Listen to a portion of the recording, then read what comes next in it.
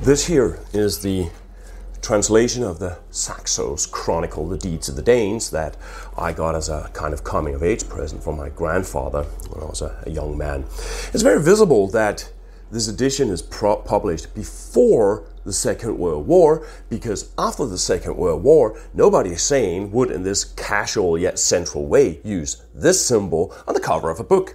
The use of the swastika by Westerners is not possible anymore. The symbol has been so irrevocably soiled by Nazism that it has in effect been taken away from us. And that taken from us in a very literal sense. We've been deprived from the possibility of using this symbol. And that is why this is a very literal case of what is sometimes called cultural appropriation. A piece of culture is not just used, but used in a way that takes it away from the context that it comes from. And the bad news is that the swastika symbol is not the only case of this cultural appropriation. So this video here is about the importance of resisting the right extremist mining elements of Nordic cultural heritage. My name is Rune Rasmussen. I'm a historian of religion.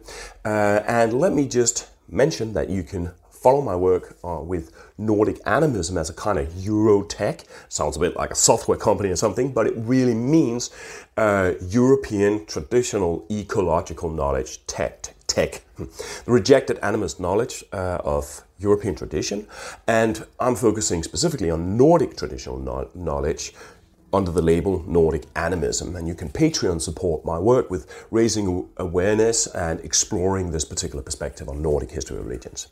Yeah, symbols are defined by how we engage them. And this defining is bigger than the individual. It's the result of large-scale social processes, large-scale ascriptions of meaning, and flows of attention. Now, you can't just sit back and decide that you think that this symbol really means something beautiful about cyclicity and good fortune, or I don't know, some nice hippie stuff, because this symbol has been so massively engaged through creation of such immense human suffering that in the Western world it has been made into a symbol of this human suffering. And that is not something that you can just erase. And if you think you can erase it, then I invite you to try to wear it on a t-shirt and walk through a Jewish district in New York.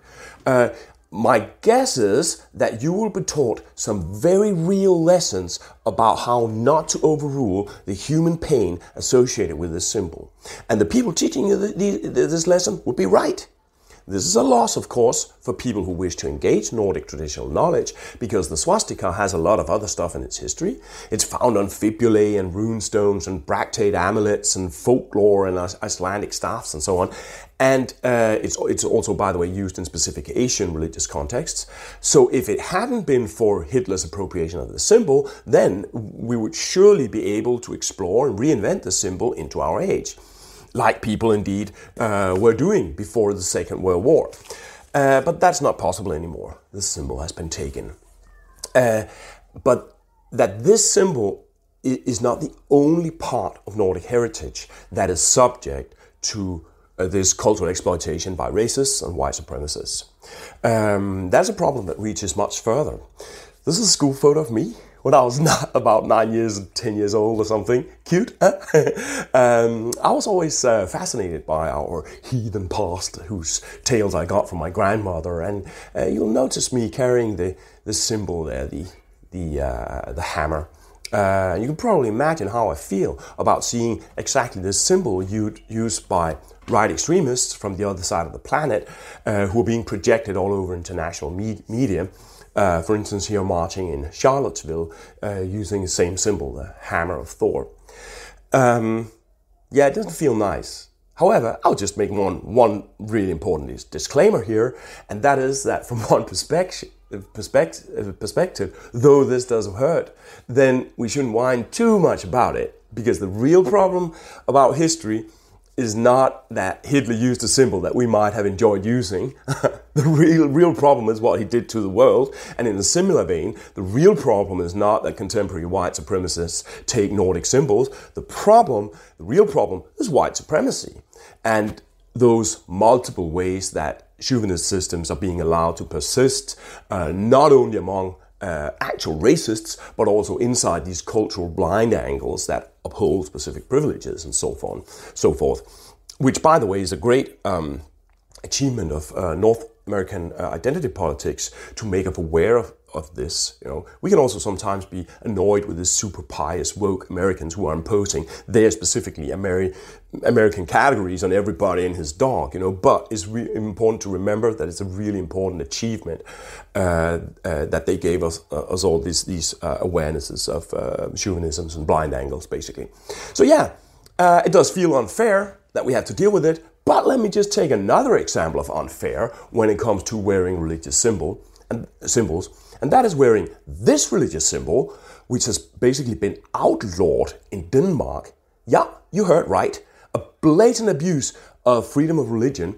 And in order to make sure that this is a targeted, legislated Islamophobia, they put a little clause in the law that accepts praiseworthy facial masking from this ban, such as, for instance, the national costume of the Danish island of Fanø. So the niqab of this woman here is deemed praiseworthy, where the niqab of this woman here is so reprehensible to the Danish state that when a policewoman, in a moment of compassion, gave a hug to this demonstrator who was crying because her religion was being banned in public space, then this policewoman was subjected to public investigation for having politicized because she showed this compassion and gave a hug to a crying woman. Now that level of cruel chauvinist hypocrisy, that is what really unfair looks like. So when I'm addressing this problem, it's not primarily because I want to run a self-pitying opera about how cultural heritage that I identify towards is being mined by incredibly big assholes. The purpose is, I think, that resisting this cultural exploitation is in itself an attack on the legitimacy of white supremacy.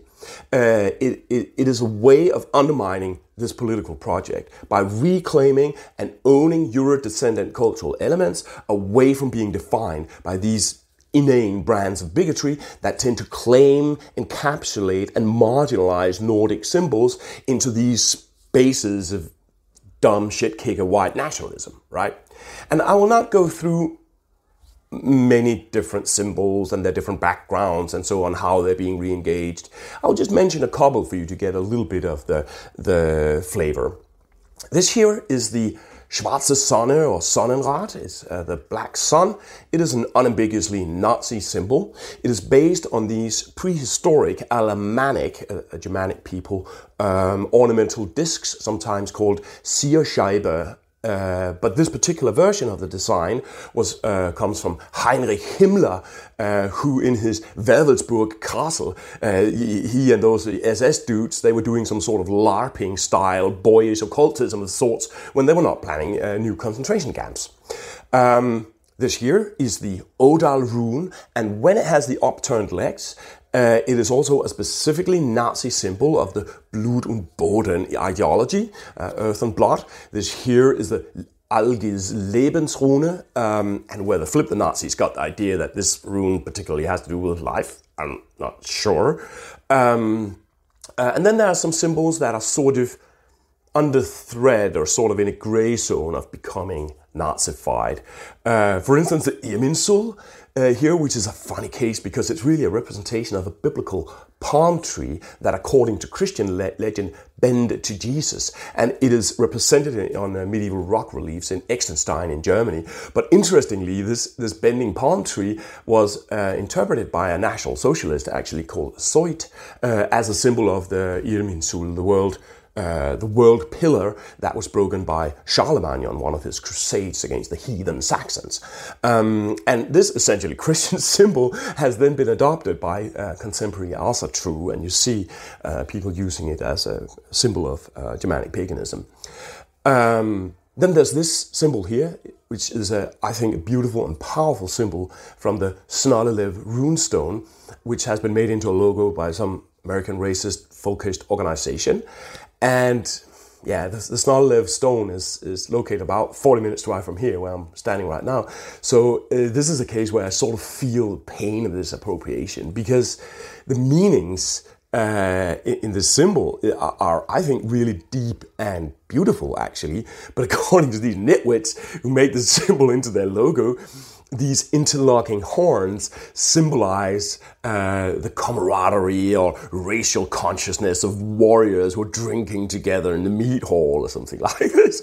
And notice the boyishness of this folkish interpretation. It's a kind of a King Arthur boy novel worldview that is filled with adventurous Vikings and noble warriors and noble warrior virtues and noble warrior camaraderie and swords and shield walls and shield maidens with flowy locks and intricate braids and shields on their silicone boobies and stuff like that. You know, in reality, this symbol is probably a mark of a kind of Udinic initiation, because the Snollelev stone commemorates a man with the title Thule, and there are reasons to believe that this means kind of a speaker, likely a kind of priest of Odin, and therefore the three horns might symbolize the Udinic quest into the underworld to sort of seduce the three cups with the drink of wisdom from their underworld guardian Gunlath, right?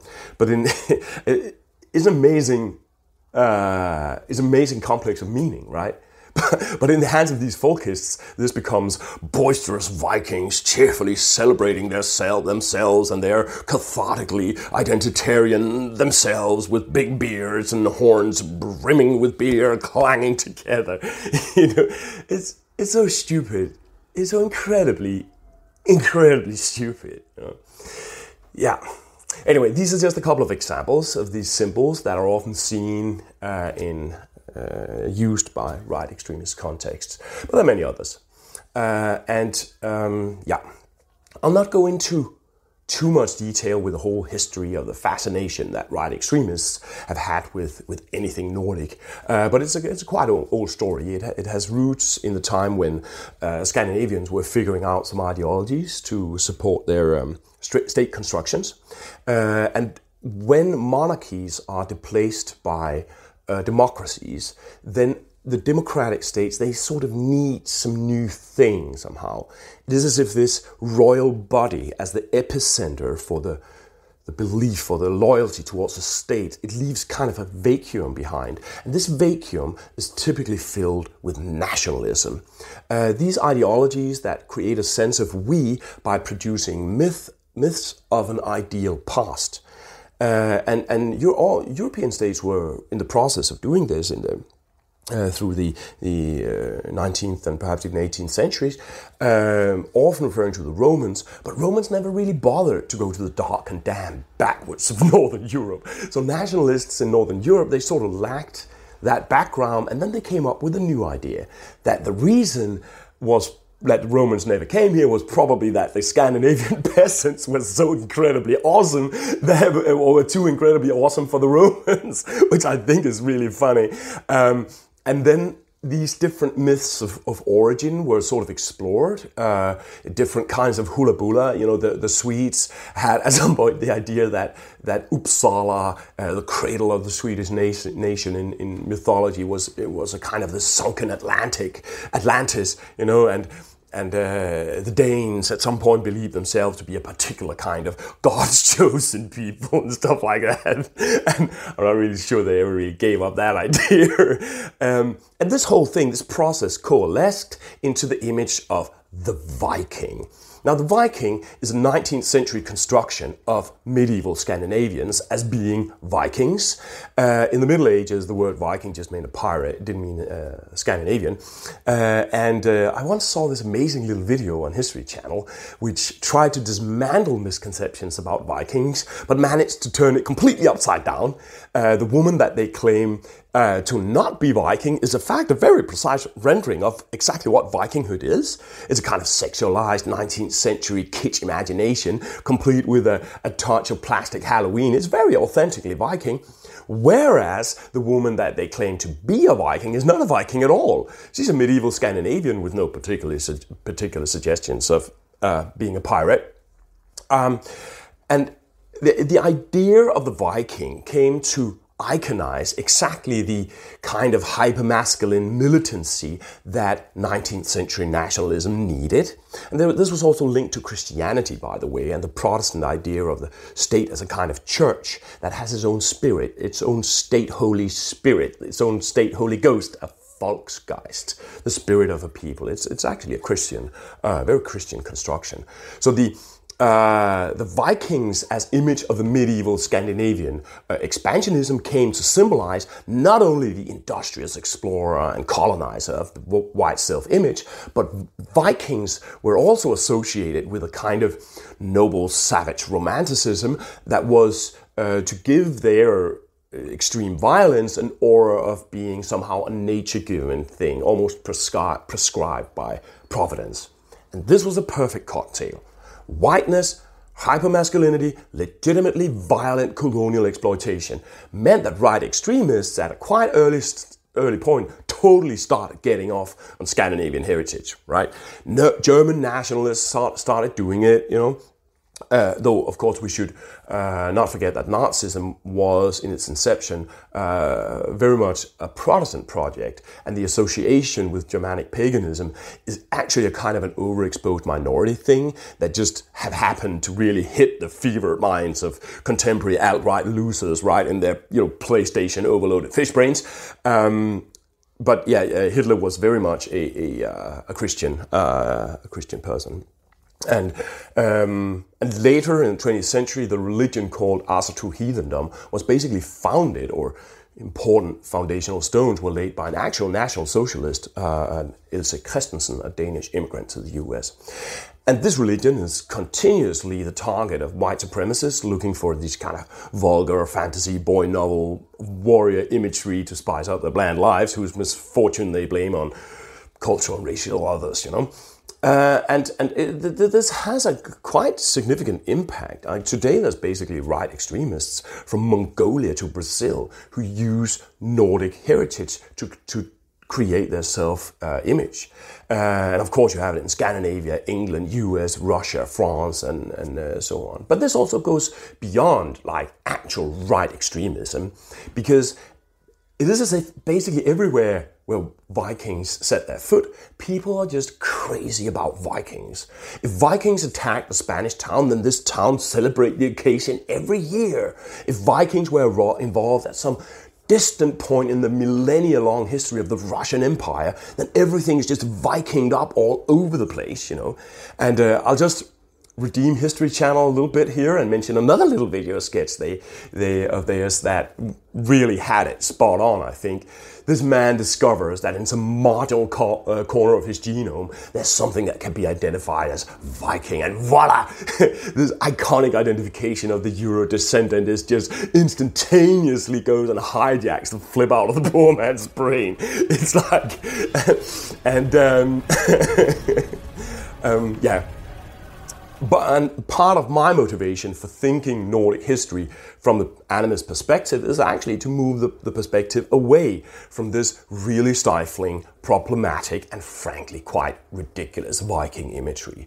A good friend of mine put it in a very poignant way. He said this Viking costume is just like wearing a banana skirt, because even the religious expressions that we have that are associated somehow with the period, sometimes labeled the Viking Age, they're not inherently Viking somehow. It's as if you wanted to identify Christianity with a specific figure from the period when it emerged, like being a Roman soldier or something.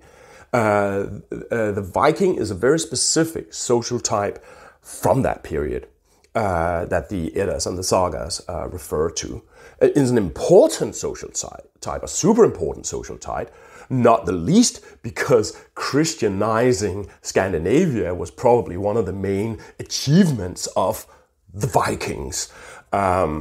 So this cultural exploitation of Nordic symbols and the Viking is very intense, and is partly driven I think, by the fact that producers of culture has had a little bit of a tendency to just ride with it.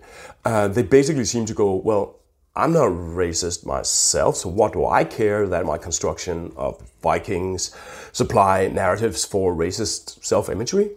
And then you have this imagery that poses these Vikings as these like 2 meter tall underwear models with very intricate hairstyles, clearly and very literally superior to the people they interact with.